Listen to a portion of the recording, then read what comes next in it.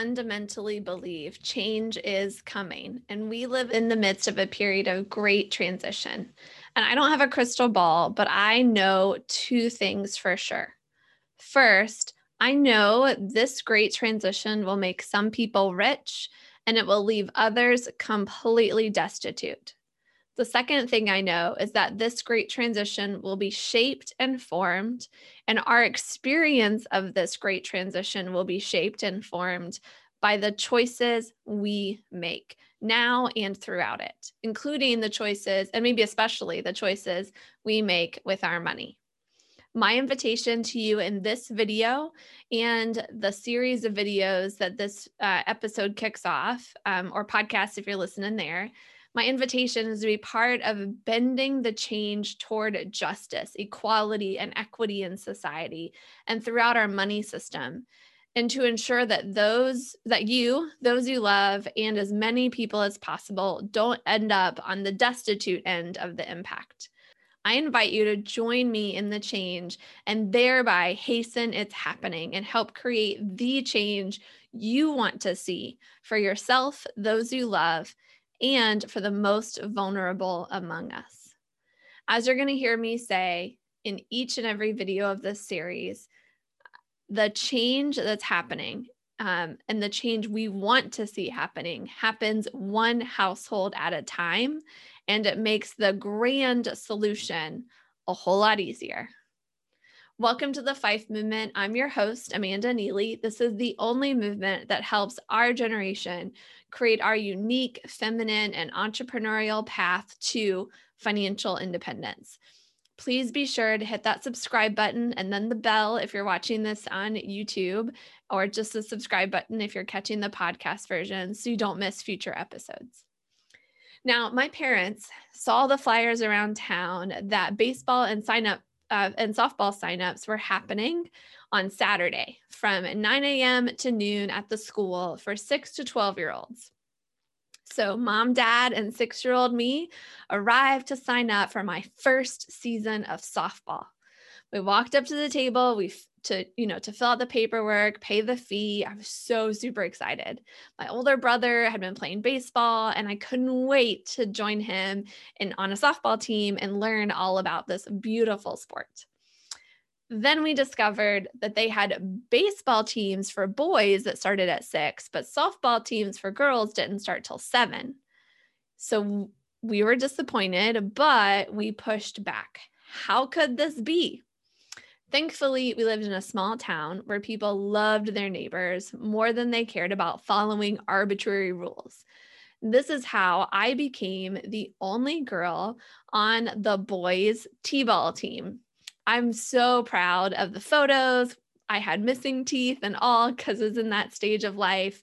But there I am on the boys' team, just being myself. But this was also my very first run-in with bias on a systemic level. I mean, thankfully, it was a very small baseball and softball league with, and not some like major institution. But it definitely sowed the seeds of distrust in the man and his systems of oppression.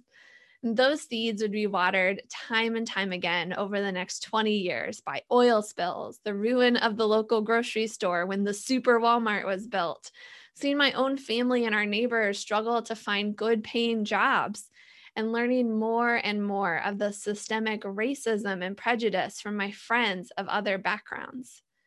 And then that journey kind of culminated with this tree bearing the fruit of a lot of angst in 2008 when the big banks and businesses were bailed out while millions of average Americans suffered as their 401ks became 201ks and they lost their jobs.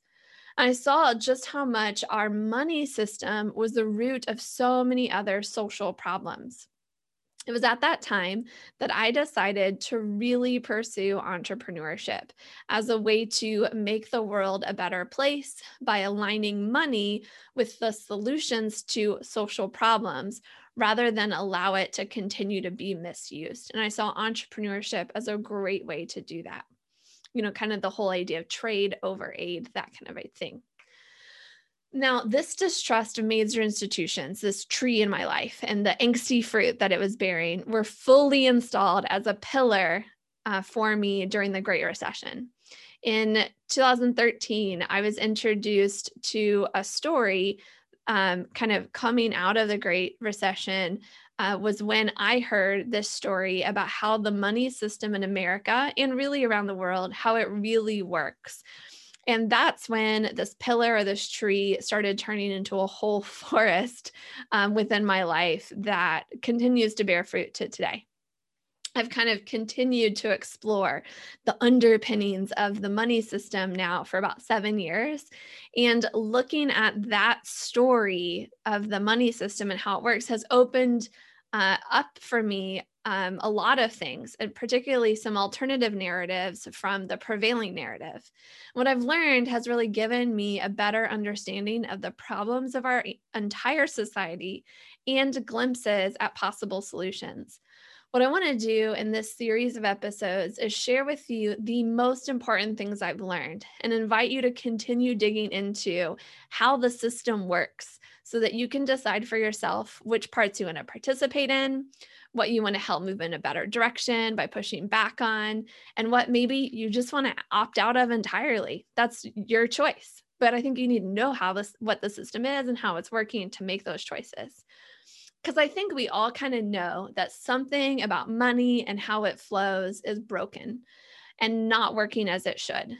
And is it because of inequality? Is it because our government's too big or too small? Is it because of natural human greed? Is it because the entire system is structured inappropriately, right? Is it capitalism's fault? Is it the fault of socialists? We could go on and on with questions and trying to figure out who to blame and why. But what I want you to understand today is that it's complicated. Anyone who pretends that the money system is simple is doing exactly that, pretending. But if you're willing to set aside a little bit of time to think and to think deeply about things that maybe have never crossed your mind before, then welcome. Please keep watching, keep listening. I promise to both open up the complexity and help you find simple ways to move forward and help create the better future that we all want. I'll leave you with this. Change is coming. Massive change could be on the horizon. What happens one household at a time will make that change easier, or it'll make it harder. Do you want your household to go through this great change without much control over what happens to you? Or would you rather set your household up to be ready for any change and to be part of moving that change toward a grand solution? Too many people opt out of the conversation, or they just, put their head in the sand, or they pass the buck and expect someone else to look out for their own best interests, right? Like, why should we expect someone else to look out for our interests? They're looking out for their own. But are you willing to take control? Are you willing to take the seeds within your life and water them to bear good fruit for yourself and for others? I'll bring some water from the big books I've read and the stories I've heard.